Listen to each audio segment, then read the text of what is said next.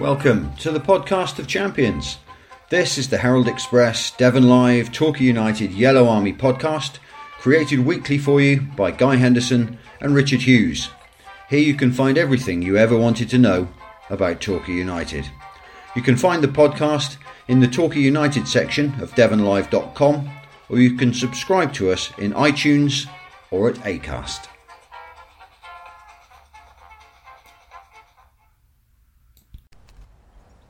Well, welcome to a return. It's almost like the new normal, Richard, isn't it? It's nice to see you in person. Yeah, sitting in the garden. Sitting in the garden. We are, if anybody's concerned, we are 2 metres apart. We are outdoors. We are. I'm hoping that the phone microphone is going to pick this up. Apologies for anybody who forgot that we weren't on last week. I've already had one anguished message from somebody who was going to report us to a professional body for ruining his week. Oh dear. But we are back. We're outdoors. We did mention it, didn't we? We did. Yeah. We did. Yeah. But here we are in the sunshine. I'm not sure we've ever recorded a pod. We've done podcasts at the beach. We've done podcasts out at Seal Hayne, but I'm not sure we've ever done one in the grounds of a magnificent building like this. Yeah, I'm quite lucky where I live, and if you can hear people enjoying themselves, that's people down the beach in Babbacombe. Fabulous. I'll check the time in a minute by the sundial, which is alongside me here. Extraordinary. But yeah, nice to be doing this in person, and hopefully you'll enjoy the benefit of having two voices, not one that's disembodied and coming out of a laptop. Yeah, I have been listening to them after they've been uploaded, and sometimes it works really well, and sometimes it can be a bit disjointed when we're talking over each other because of the time lag. So we're not going to get a time lag today. There's no excuse today. If we talk I'll over still each talk other, over you. It's just because you sound like Alan Partridge. It's just because we've got it wrong. But bear with us because we're not used to this. We're not used to face-to-face podcasting. And if any of my neighbours turn up and start talking, then forgive us. Yeah, indeed. They won't know what we're doing. If they're listening in, they're getting a sneak preview of today's podcast. Anyway, loads to talk about. We've reached the letter N in the A to Z of Playmore. Look, let's deal with an N first of all. Noise, crowd noise. Have you been watching any of the live games on TV? I have, and for the first couple, I watched on my tablet with earphones, and the crowd noise was on. Yeah, and I found it really annoying. I agree. But it was quite loud on the earphones. Yeah. So the next couple of games I watched on my TV with the crowd noise off, and you know what that's like. And then accidentally chose the crowd noise later on my TV, and it's not as loud on the TV. So it's kind of one of those things that, you know, it depends on what kind of basis you're listening to it, I think. It can be worse or better. I think I like the one without the crowd noise better because it's more like a lower league game. People were talking after the Merseyside derby earlier in the week about all you could hear was Jordan Henderson. All you could hear was Jordan Henderson calling and marshalling the Liverpool defence and the midfield, which he does magnificently, by the way. And people were talking about that as if it was unusual. But if you go to a game at our level, you get used to hearing the skipper, you hear Kyle Cameron, you hear the defenders, and that's the way it should be. You know, that's part of the game for me, is hearing what's going on out there. I mean, obviously we do have crowd noise at Playmore, but you still can hear players at certain games when there's a lesser crowd there. But what it reminds me of is going back to the days when the reserves used to play at Playmore, and you'd be sitting there in a crowd of 50 or so, and then you could really hear everything going on. And that's every time I watch a game, I just think back to the days of reserve games. And I mean, there are still obviously the odd reserve game or second string game at Playmore, but back in the day there was quite a lot. Yeah, I like it. I like hearing the ball kicked. I like hearing the players shout. I don't mind if there's a few holiday words thrown in here and there. Holiday words. That came from the kids when we used to say, if you're on holiday, you might hear a few words from Mummy and Daddy. They're holiday words. You don't repeat them when you get home. Is that a family thing? Does that still come up? Words, yeah. By all means, feel free to use that anytime. But a few holiday words come out of the players. I don't mind that at all. I quite like it. So, one of my favourite things is when the ball hits the post, you hear that ping. Yeah. That's I haven't yet heard that priceless sound that we talked about on the podcast a few weeks ago, of the ball hitting the back of the net, which I really like. Kind of thump. Yeah, you don't hear that unless you're standing right next to the goal net and there's hardly anybody around. Yeah, no, that's a good sound. It's good sounds all around. So let's talk about the developments and your piece in the Herald Express this week with Gary. And I'll tell you what we'll do. let's go off and have a listen, first of all, to you chatting to Gary this week. Okay. And, we'll come back and discuss some of the points that you raised, because this is the chat on which you base the piece that's in the Herald this week. Okay, Gary, great to have you back on the podcast. What have you been doing with yourself? Well, I've been watching all the football. Yeah. I've been, watching our games over the season. Okay. To check there's not anything I've missed, and to, reiterate to some of our players that they're good footballers and what they need to come back fit. And I will try very hard to, bring in players that will, get us them extra few points so that, we can be up the top there nice and early. We're making sure that the players are going to come back fit, because we don't know how much time we're going to have between coming back and the start of the new season. So obviously I had lots of chats with George about different things, budgets and things. So just getting up to date with everything, and just so that we're ready when we need to be ready, if you know what I mean. So that's... when you need to be ready is slowly looking like September, isn't it? It's looking like mid-September, because it's good that they've said that our league has got to start alongside the EFL league. So whenever they get their date, that'll hopefully be our date, and that'll probably be mid-September, in which case the boys will be back together in the beginning of August, so that you have a good 6 weeks run up to the start of the season. It's finally the National League have worked out how to end the season, so that's another step in the right direction, isn't it? It is, and I think in the end it was pretty much what we was talking about originally, was that we just had to wait for the EFL to make their decisions before we could make ours. Because it was a line of Premiership, Championship, first and second divisions, and us. And we kept saying, didn't we, that we needed to be in line with all that. And in the end, we was in line with all that. And I think that was really the best way to go about it. And a handful of teams would have been very disappointed with the ending. That's the ones that got relegated, or the ones that just missed out on the playoffs. But really, it was the only way they could do it in the end. And so we didn't need all the votes and all the different conversations that we had in the National League, because we had to wait to see what the EFL would do. Yeah, absolutely. The playoff dates look like they're going to be at the end of July, which is still a little while away. So for those teams, it's going to be weird, isn't it? Because they're almost going to be playing the playoffs and then straight into pre-season training. Well, yeah, exactly. There's going to be no close season as such. They might give them a few days off after the playoffs or something, but there's certainly going to be no official close season. I'm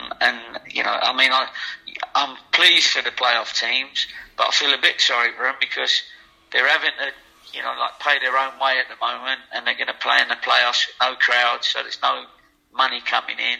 They've had to keep their lads around, as far as until they knew whether there was definitely playoffs or not. So that was obviously a cost. The testing is another cost. So it'd be interesting. The winning team's going to come out of it well, but the teams that don't get through the playoffs are obviously going to come out of it a little bit lighter in their pocket than they would like to be. I'm not suggesting that for 1 minute that you don't want to be in the playoffs, but actually at the moment, cost-wise, no crowds, you're just happy to be looking forward to next season, aren't you? Yeah, I mean, the number one aim would have been to have got into the playoffs, of course, but as we didn't, and we knew with the PPG, we was only going to go up one, whereas at the end of the day, we'd have played the 2-3 games in hand, we'd have been probably a little bit higher, in my opinion. But seeing as we knew we wasn't in the playoffs, we could plan from that date. Yeah. As soon as they made the decision, then we could start planning. The club furloughed everybody, which everybody agreed with, and that was good that we did all that, because it has, the virus has gone on quite a long time, and obviously the furlough stays in until the end of July, and that will be perfect really, because at the end of the day the club then will have the money to sign players on new deals, which they did anyway, but obviously then they were furloughed. But from the 1st of August, everybody will be back to normal as far as training in preparation for the games in September. So, I've had a good opportunity to talk to players and drop some off our list and put some on our list. The list changes daily, but at the moment I'm very happy with what I think we're going to be. It's not 100% yet, but I'm certainly getting a lot closer to a competitive squad that I want. You're not obviously going to name players, I understand that, but no. You've obviously been busy talking to them, and you think that you're there really? No, well, you can't guarantee anything at the minute, because you can't sign anybody on until we know that this season's underway, and we know when the season's going to start. If there was another, a rise in the pandemic, and they leave it later, then you can't sign players on, because we don't know whether they'll be furloughed again after August. I think there's going to be a cost to teams if it goes past that. They're not going to give the 80%. So it's we just got to talk to players and sort of have an agreement that they will be signed, and that, and really it's trusting each other that as soon as we get back to training, full-time training, whenever that is, could be later in July, could be August, could be middle of August or something, there's a contract there for them. But while they're not under contract, you can still always lose them, of course. Absolutely. Yeah.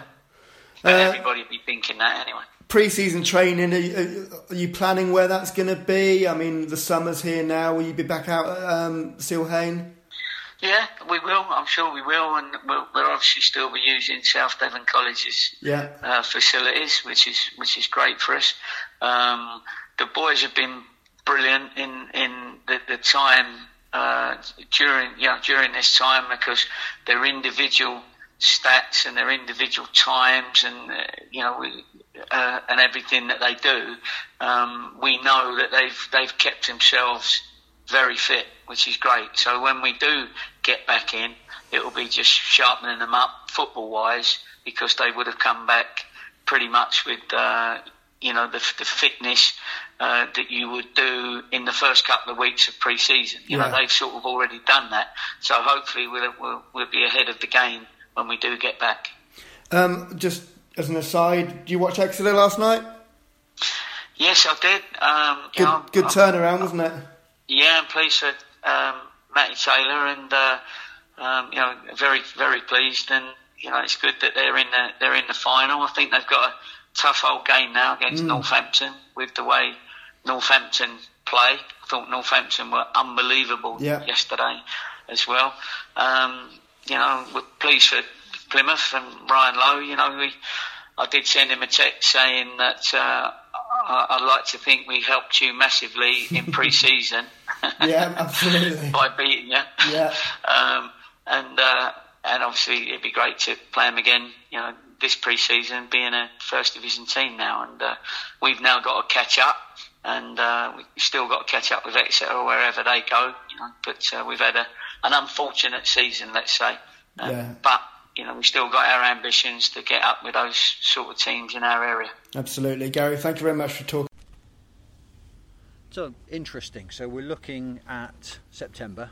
I think so. Mid-September, Gary thinks is going to be the time when we see football at Playmore again, and we will probably see football at Playmore again. I think the idea that you can play football at Playmore and other non-league grounds of a similar stature and below, it's not really going to work. I mean, we've seen it in the Football League, in the playoffs this week. They can probably just about manage it. They've got to play those games because of the playoffs. But would you really start up a season like that? I don't think you would. The loss of revenue it will be immense for some teams, and there are some teams in that division. Look at places like Macclesfield, who just couldn't afford to do it. No, that's true, and it's the right thing to do is to wait a little bit longer until you can have a proper game, proper atmosphere, speedboat passing by. By the way, you don't get that on many other football podcasts.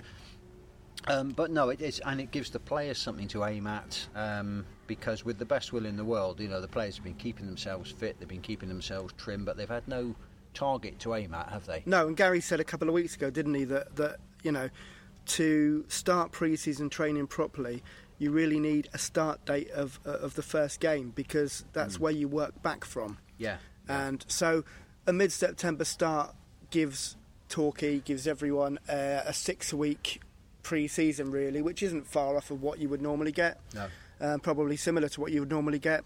It does mean that teams in the playoffs, for those especially in the National League playoffs, which seem to be about to be given dates at the end of July. I'm not sure if that's certain yet. You've got them, have you? Yeah. We'll come to those in a minute. Some of those teams will, the ones that make it to Wembley, will play their Wembley final, and then 2 or 3 days later they'll be back pre-season training. So that's unusual. But they have had a break, and I know it's not a normal summer break, but they have had a break. So it's kind of just putting the end of a season on to the start of a new one.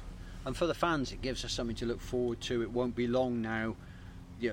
Soon after the playoffs are decided, we'll get the fixtures. We can start looking forward to that. Start working out who we're going to get Boxing Day and all that kind of thing. All those exciting bits. The traditional summer pleasures of the football fan will start to come back one by one. I don't suppose we'll be having pre-season friendlies. Certainly not pre-season friendlies where you're going to have people in. Well, I don't know. I really don't know. I mean, I did discuss friendlies with Gary, and they had worked out who they were going to play pre-season, I think, but they hadn't released the details of who those teams were.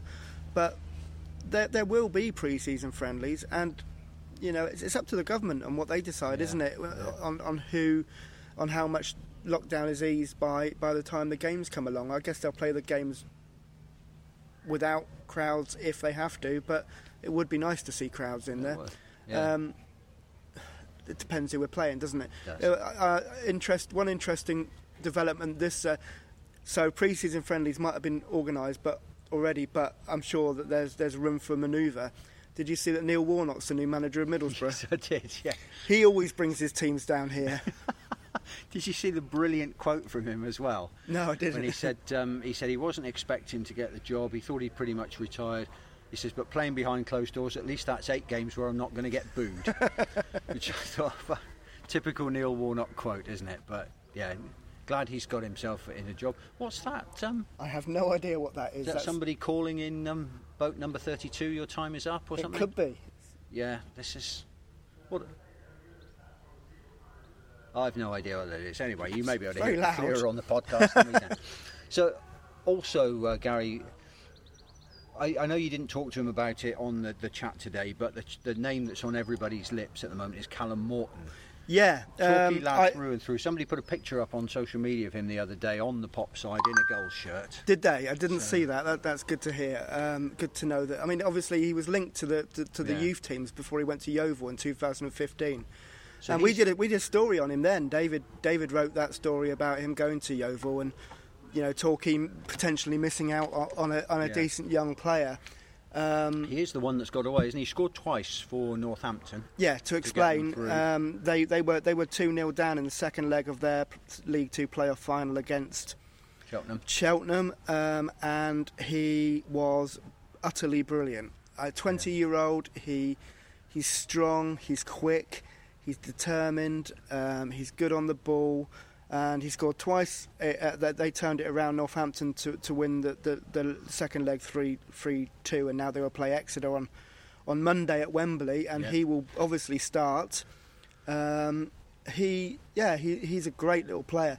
Now, I did speak to Gary about it, but it was after I turned off the recording. I wasn't completely sure if Gary would want to talk about the one that got away, but he was quite happy in the end to talk about it, so we did a story for the paper.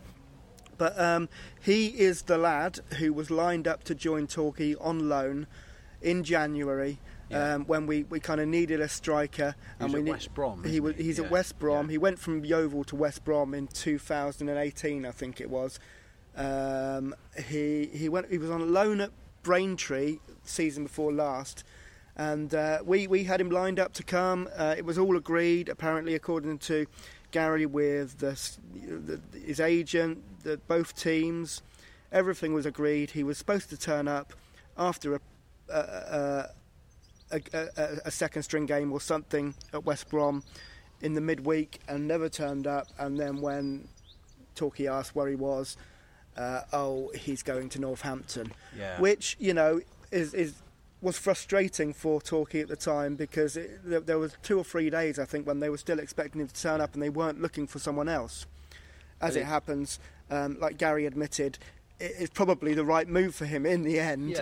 We would all love to have seen him at Torquay, but going to Northampton, a league team, which is, I guess, why they opted for that when Northampton obviously came in when the deal was all but done.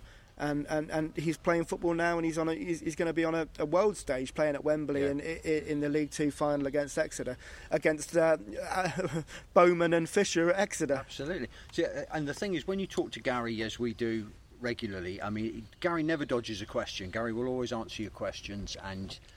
But there was that time when the Morton thing had failed, had not gone through as he expected. It was quite easy to see how disappointed he was. Yeah, David did a piece at the time which I read back on the internet, and he was disappointed.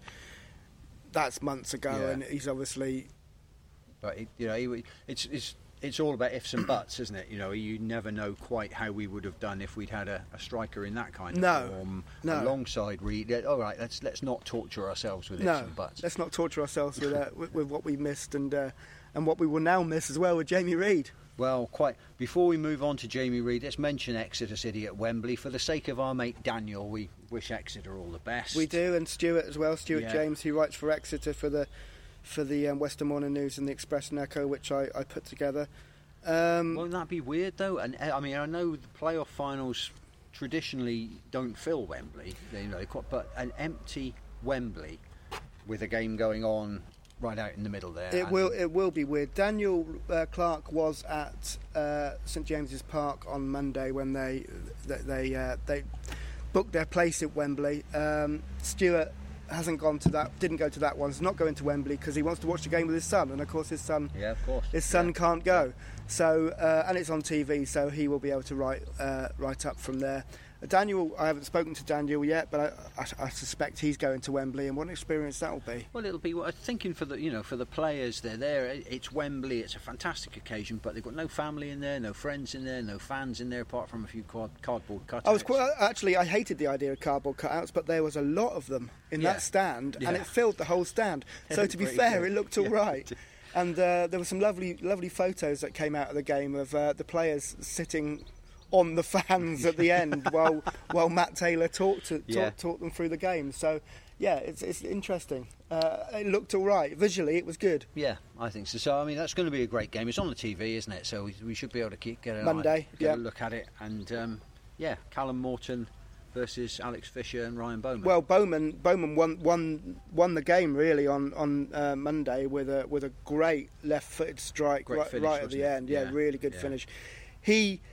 I liked him at Torquay, and then he went to Gateshead, didn't he? And then he ended up in Scotland, and before he came down to Exeter. He was always quite a strong and determined player. I remember particularly red card where he was maybe a bit too determined. Yeah, doesn't score enough goals, I don't think, for the manager at Exeter. The manager keeps on mentioning that, but he is their best player. He's a nuisance at the moment, I think, or the best striker, I should say. He's a real get stuck in kind of a striker, isn't he? But so is Callum Morton. At the end of that game, he picked up a yellow card, and he was rushing around everywhere. And I thought, you just scored your 2 goals. Don't get sent off. But he but it didn't stop him going in for challenges after that as well. So, determination. Both of those players have got that. Looking forward to that, and should be a decent game on Monday. Yep, should be. A lot of these TV games have been a bit of a damp squib, haven't they? But there's been so many of them. I mean, after that age, it seemed like, when there was no football on telly, and then the German stuff came along, and then I don't think anyone really noticed the Italy stuff coming on because we were all waiting for the Premiership to come back. And yes, it was great. The first one was a 0-0. The second one had a terrible VAR decision in it. And last night it was 50 odd minutes into the 3 televised games, and they were all 0-0. They all got goals in the end. I only watched the one in the Liverpool one afterwards. Yeah. I didn't watch the 3 before, but there's a lot of football on now, isn't there? All of a sudden we were bereft of football, and now what we want back, Rich, is proper football. We want Torquay United. We do, yeah, so, absolutely. Looking forward to that. We're talking about strikers who aren't afraid to get stuck in, strikers who get a few goals. Let's talk about Jamie Reid. He signed a 2-year deal at Mansfield yesterday. Yeah. I'm surprised. But I think a lot of us thought. It's a good deal for Jamie. It's a 2-year contract with a league club. They're obviously paying him well. He's got a chance to establish himself in the Football League. But we would all have liked him to go and play for somebody a little bit higher up, wouldn't we? I thought he would be playing in League One this season. Yeah. I'm surprised that he's done it so quickly. No disrespect to Mansfield Town. Jamie talks on their website about turning up and seeing their setup and their training ground and talking to the manager and deciding that this was the place for him. Absolutely, if that's what you think is right, then that's right. But I'm surprised that maybe he didn't wait a little longer to see who else might come in. He does say that he did talk to a couple of other teams, but Mansfield, came in and he decided that was right for him. So I'd love to see him score. Also at that level, he should be able to just step up as well. Maybe he feels that immediate step up to League One. Yeah. Might have been a bit too early. I don't know. He's only 25. Remember, he's only 25. He's got years left in the game, hasn't he? A couple of good seasons at Mansfield and another move up. I'd love to see him get 20 goals for Mansfield next season. Absolutely. The one thing I really don't want to see, of course, is Torquay go up next season and Mansfield come down. That would be terrible, wouldn't it? That would be awful. Yeah, let's not even think about that. But no, good luck, Reedy. You earned it as well. Yeah. Do you know what I mean? Thank you. Oh, someone's applauding us. You. He really earned it. What I found quite interesting in his chat was that he thanked Gary Johnson for turning him into the player that earned the move. We'll just... I'm not sure if we've got issues here. Hang on a second. No, we haven't. We're still going. It's fine. I'll tell you what we'll do. Because my phone's just shut down because it's overheating, let's press stop on this one, save this one, and then we'll come back to you in a moment, because I don't want to risk losing the podcast. Okay, we're back. We've moved to a slightly more shaded spot. And We've moved under a tree. Moved under a tree. I can see all the way out to Portland Bill, and there's boats bobbing in the bay. And down at the bottom of the hill, what a place this is.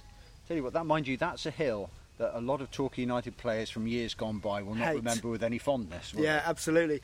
When I was working for the club, and Leroy was it might have been Leroy, it might have been Roy, but he used to have them running up the steps through the wood there 7 times, I think it was, and then you'd walk down the hill and then you'd run up the steps again, and it was pre-season training, and I remember the pros struggled with it, but some of the kids were being ill during the run. It wasn't pleasant. So we're it was lovely for me. I just sat at the bottom and watched. Yeah. Podcasting from a spot steeped in Torquay United history. Absolutely, so, We talked about the playoffs just now. The provisional dates, in case anybody hasn't seen them yet, they're online this morning. July the 18th, Boreham Wood versus Halifax and Yeovil versus Barnet. Okay. Barnet, of course, were the lucky ones to get into the playoffs through the... they shot up... That's weird. I can't remember how many places, but very they shot strange. up in quite a lot of places to get into the playoffs. Who missed out? Who bombed out? I can't remember now, but controversial anyway. But there, Torquay went up one place. Remember? Yeah, would have been nice to leap up a few more. And then July the 25th, Harrogate were at home to either Boreham Wood or Halifax, and Notts County are at home to either Yeovil or Barnet. And then the final is on July 31st at a neutral ground, which they expect will be Wembley. Yeah, that's how they phrased it at the moment. Is that what they're saying? Is it? Yeah. Of course, Exeter playing Northampton at Wembley it's kind of odd anyway. Wouldn't you play that at somewhere like Ashton Gate? I would always play the playoff final at Ashton Gate, or it's somewhere like that. You could play a decent championship ground, Reading or Bristol. They're all Derby, in between, aren't they? Somewhere like that. A ground where you could generate a bit of atmosphere. I love Wembley. Don't get me wrong. I mean, a trip to Wembley is something really special. Absolutely. But when you've got 20,000 people in an 80,000 seater stadium, it's a bit thin, and it looks a bit thin on all the photographs. Even when you watch, as I do on a weekly basis, Tim Sill's goal that won the match at Wembley, it looks empty. It does, it wasn't, yeah. Well, but it looks empty. When your supporters take up a section of the ground, I mean, it's probably preferable to them being dotted around all over the place and it looking even emptier. But yeah, it's a strange decision.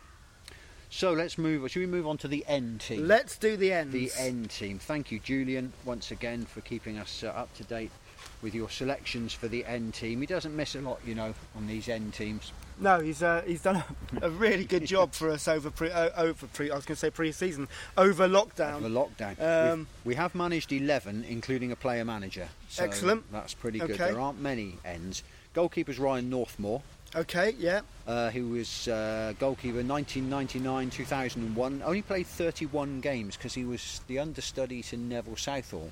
He was, and then he played that season, the Barnet season, didn't he? And was expected to be the goalkeeper at Barnet, but then Colin Lee had that dream that Stuart Jones would save a penalty, which he, of course, did.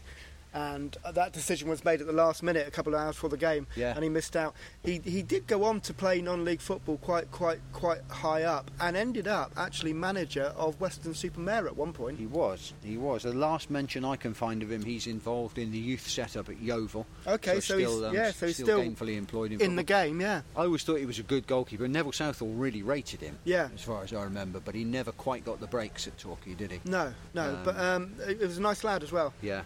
So Ryan Northmore keeps goal for the N team. It's a three-man defence. Okay, it's the only way we can do this is a three-man defence. We'll start off with Griff Norman, who was actually a wing half, but we'll play him. What's a wing half guy? A wing half. Now, a wing half, marvellous, isn't it? He's a right back, an attacking right back is a wing half. He'd have been number 4 in the old Sabutio days. You'd have had 2 and 3 at full backs. 4, 5 and 6 would have been your wing halves and your centre half. Then you had your inside right, your inside left. The kids are turning off at the moment. The kids are turning off, but I tell you, I'm back playing Sabutio again. Griff Norman played 1 game for Cardiff, which was his hometown, then came to Torquay in 1952, stayed until 1958, played 235 games. Wow, okay. Only 6 goals in 235 games, but for a wing half, that's not a bad return. Is Griff a Welsh name, or is it a shortened? I think it's a Welsh name. I think he's Griffith or of course. Griffith or something like that. But there are a few Welsh links. There are a few Exeter links in this team as well today. Also in the back we've got George Northcott, whose rather better known brother we'll come on to in a minute. Yes. George Northcott, Torquay born. He played 1 game for Exeter. Did he? He played a game for Exeter during his long and illustrious career. But he was at Plainmoor from 1954 to 1962. Wow. 173 games. We've got some players who turned in some games here today in the N team. 173 games, 2 goals for a defender. And played for Gloucester after Torquay. He also went on, played a lot of non-league games. Good player. I mean, obviously we'll come to his brother in a minute, who's an absolute Plainmoor legend, but we should not forget George's contribution as well. No, okay. And at left back, of course, there's only one N that you could put in at left back, to be honest, and that's Kevin Nicholson. When you have people picking their all-time best teams, the only reason that Nico isn't in all of them is because Paul Gibbs is in some of them. Okay. That's in my opinion anyway. Yep. Nico's as good a left back as you'll see play for Torquay. He's a terrific player. 350 games he played. Good strong left foot, didn't he? Yeah, 10 years involved with the club, 13 goals, the best of them being that injury time goal against Barnet, which he fired into the top corner in front of the family stand. Everybody who was there remembers that one. Arrow straight, that was from, in my memory, about 40 yards out. It probably wasn't quite that. But are we going to talk about his management time? Well, yeah, because he had a lot of good ideas as a manager. We had a standing joke that I only ever once got a picture of him smiling as a manager, and that was after one of the Great Escapes. He took it very, very seriously, the management game. It wasn't particularly kind to him, I don't think. No, and it wasn't a good time to be manager at Torquay United, was it? I mean, then, between me and you, any time's a good time to be manager at Torquay United. But if you're genuinely wanting to improve the club and the team and stuff, there was no money. No, that's right. There was no money. Right. It was, he was being asked to do a job.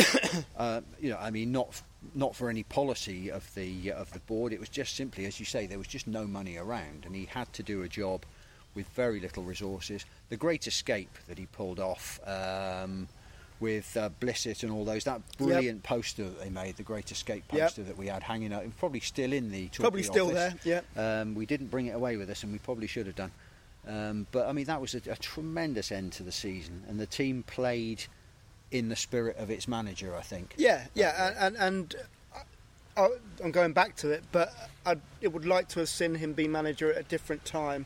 Yeah. To see what he could have done, maybe now with the backing that the owner and the board have given Gary Johnson, which has been a surprise to quite a lot of people, I believe. Yeah. I'm not necessarily so surprised, but they have backed the manager. And it's a quirk of fate, isn't it? If he'd been able to get in as manager now, then he would have had more finances and more resources. And that was a text from my brother. I think hindsight is a little bit unkind on Nico. A fabulous playing career, a management career that just never really quite got off the ground for him. But always remember those Great Escapes. And a thoroughly nice bloke as well. And captained England. Captained England, Captained England C. Got 4 caps for England C. Now involved in coaching up at Exeter. In the youth setup, yeah. So, again, good. I'm sure he'll be at Wembley in some capacity. Yeah, absolutely. He did go to Mousehole. I always say Mousehole. Mousehole. And then I get told off for it. It's Mousehole. He did go to Mousehole for 6 months. They've got quite a progressive setup down there, and they bring a lot of players in from Europe and try to put them through an academy kind of style thing. They're still a Peninsula League team, but when that league was closed down, they were doing quite well. And they took Kevin down there for 6 months. I think the travelling probably long way, isn't it? At the end, I think the travelling was probably the pain in the arse. I always remember, I can never hear the place name without thinking, I was in the middle of Paynton once, and a holidaymaker came up to me and asked if I could tell her how to get to Moosehole. Moosehole? Moosehole. That's a different place altogether. And I could not think of a way of getting from it, because she wanted trains and buses, and I could not think of a way of getting from Paynton to Moosehole. So I had to just send her to the station and say that ask there. And just ask for Cornwall. Just ask for Cornwall, you'll be absolutely fine. Okay, into the midfield then in the end team. Current player, who I'm looking forward to seeing when the season starts again, is Aaron Nemain. Yep. I think he's got loads of potential. He's still only 22. I like the fact that he signed a new contract. Yeah. Players who have been youth players at Manchester City, the like. We've seen some of those players come from big teams over the years and kind of disappear without a trace, because I guess sometimes in their heads, what are they doing playing here when they were playing there? Look at this, though. Mate. Well, look at this. I mean, I'm not talking about the town itself. I'm talking about the football club and the level that they play at. Yeah. But he signed a new contract. Yeah. He wasn't the first choice midfielder all the time. No. And yet he seems to have been not happy with that. Now, don't get me wrong. I'm not saying he's happy to be on the bench, but determined to do better and get himself into the team. And so by agreeing a new contract, I think we could see the value of him next year. Good player. I liked him. Played 11 games last year. Born in France, born in Amiens. Manchester City, as you say, played 5 games for Glasgow Rangers. Played for the best named Dutch team of all. He played for Go Ahead Eagles. Did he? And he played for Tubize in Belgium as well. Tubize or not Tubize? That is the question. But I'm looking forward to seeing him a lot when we start again. Of course, he's and I can say this because I'm 5'5" and 3/4, and the 3/4 is very important. He's not helped by his stature. He's diminutive. Is the word we have had short players in the past. I can think of Danny Stevens, who did really well for us, and some of the players that have gone on to play at a decent level have only been at Torquay because they were dismissed by their big teams because they were too small. Let's hope that he really, really goes for it this season and we see the best of him. Alongside him in the midfield, Samir Nabi is in there next. He was Gary Hour's signing, wasn't he, Nabi? 18-19, played 12 games. Got himself sent off at Weston-super-Mare in that remarkably bad-tempered game up there. I think it was the October of that season. Yeah. Very, very bad-tempered. I quite liked him. It's a shame it didn't quite work out. Went off to play for Kidderminster. I think he's at Kidderminster now. He started his career at the West Brom Academy, of course, and has 2 international caps for Pakistan. Does he really? He does indeed. I believe his brother plays as well, I think. I read that somewhere. But yeah, I thought he was quite a good player. Don't think we saw the best of him. And obviously a little bit of a red mist descended occasionally. Yep. It was a handball he was sent off for at Western. But decent player. Alongside him will be our player-manager, Gary Nelson. Oh, of course, the book. Gary, that's a great book. Left Foot in the Grave. I've got it. I keep meaning to dig it out and read it again. I've got it somewhere. I bought his first book, which was... Left Foot Forward, Left Foot something, Foot Forward, isn't it? Something like that. He was at Charlton, wasn't he? Yes, he wrote that while he was at Charlton. When he signed and became assistant manager at Torquay United, who was the manager? Kevin Hodges. Yes, he was. Yes. I bought that book and read it, and it was really revealing. Yeah, he was very honest. And then during his time at Torquay, he obviously sat at the back of the bus and around the corner from the rest of them was taking notes, and then released a book about a year later of his travails at Torquay, and that's quite revealing as well, isn't it? Yeah. Good player as well. He scored 8 goals in 37 games. Yeah, at the end of his career, but had been a very good player. Yeah. He's actually, the Argyle fans voted him into their team of the century. Did they? So he went on to work for the FA, I believe. Yes, he did. Was it FA? PFA, or PFA? yeah. One of the administrative something jobs. Ending in FA. Yeah, he was good with a pen, so they needed someone with a pen. And also the press ganged into this midfield. This formation is all over the place, by the way. But Aidan Newhouse, who only played 4 games for us, 4? Scored 2 goals in 4 games. Wow, that's not bad. Not 50-50 record. He was on loan from Wimbledon. But his claim to fame, as far as I could see on that well-known internet encyclopedia site that never gets anything wrong, he was the youngest ever player to play in the Football League. He was only 15 and 300 odd days. Was he? When he played for Chester against Bury. Wow, okay. So these young players don't always have the career you expect them to, do you? No, that's true. There's I can't remember his name and I can't remember who he was playing for, so that's a good start.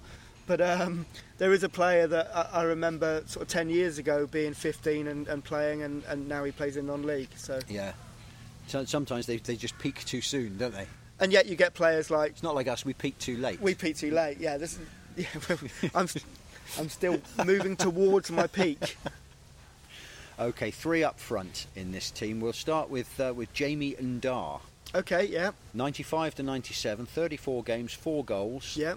He came from Barnet. He went to Kingstonian. Okay. But I can't find out very much else about him, although I did find a Jamie Ndar on LinkedIn, which is some kind of business network. Yep. It's not for the likes of you and me, it's for business people. We're running a company called Wonderful Communications, which is events management and raises a lot of money for charity, mate. Well, that's all very good. That's very good. If that's the same Jamie, then well done, Jamie. Yeah, I do remember him, and he was a half-decent player. I can't remember why he left, whether he was released or he decided to move on. But he was a decent player. It was quite a drop from us in 97 to Kingstonian, so obviously things didn't go perhaps quite as he planned. No. So Jamie, if it is Wonderful Communications, then I hope that's going really well for him.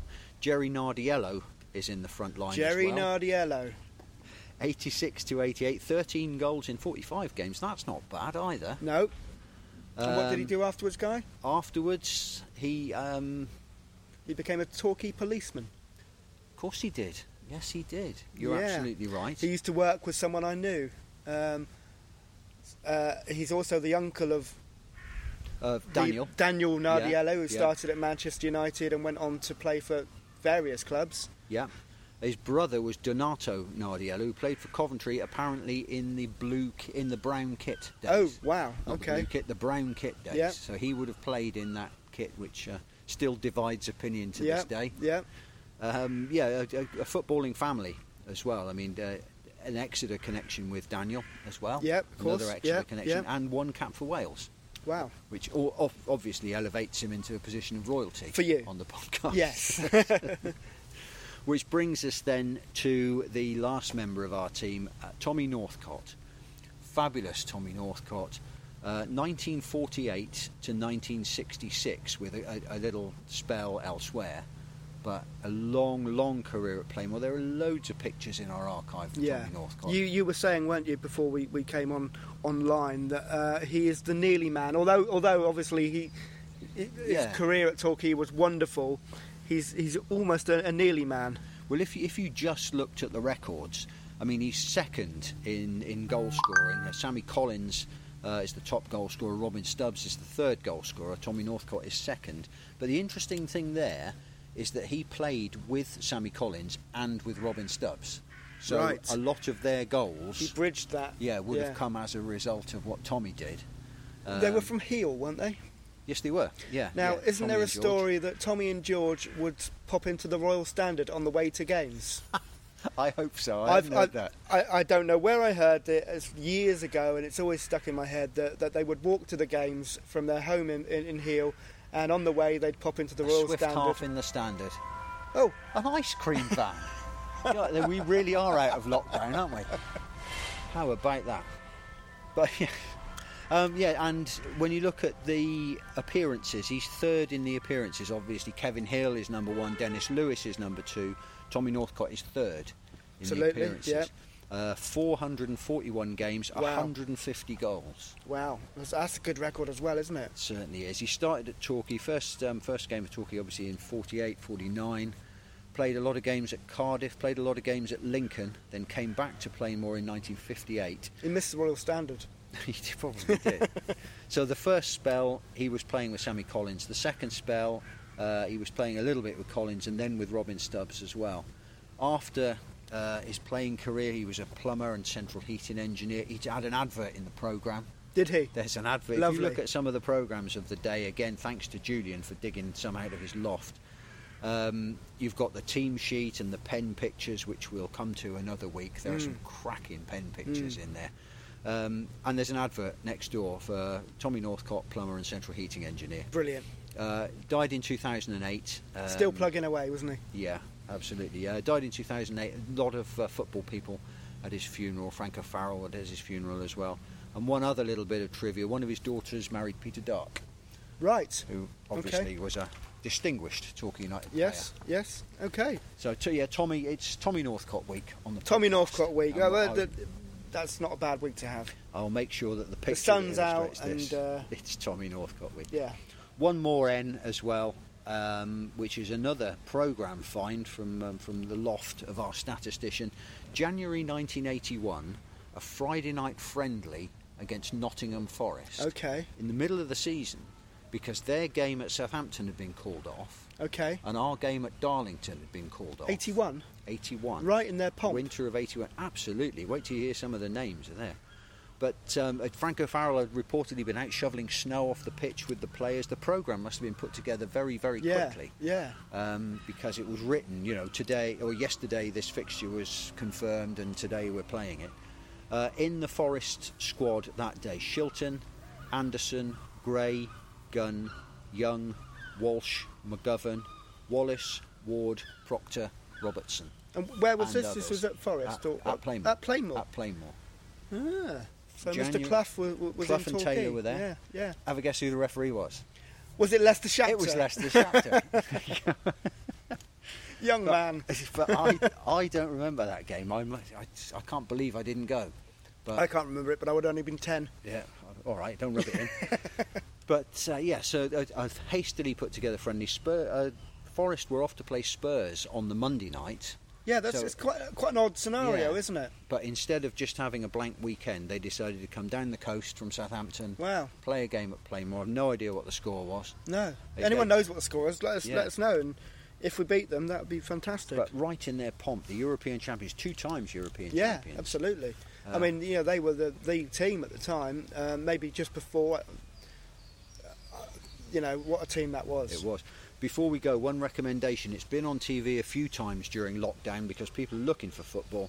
There's a film that comes on now and then called I Believe in Miracles. Okay. Which is about Clough, Taylor and Forrest, packed with interviews with the former players, and it's got a fantastic soundtrack. Good. I will leave it at that. But if it comes up on your TV, make sure you watch it. I Believe in Miracles, a film about Forrest. That song's going to be stuck in my head now all day. The Jackson Sisters. Yeah. Great song. I've got it in the car. I'll play it on the way back. Thank you very much for listening. This has been an outdoor podcast looking out over Lyme Bay, Babbacombe Bay first and then Lyme Bay, isn't it? Yeah, and it's very slightly misty out there at the extremes, but normally you can see Dorset coastline across there, and it's lovely. So we're emerging from lockdown. We're 2 metres apart. I even brought my own coffee, so I didn't have to use one of your cups. No. But wherever you listen to it, stay safe, and it won't be long before we're watching the football again. I don't think it'll be long before we're inside as well, which would be nice. Fantastic. As ever, come on, you yellows. And there's a seagull in the background. Yes. How about that?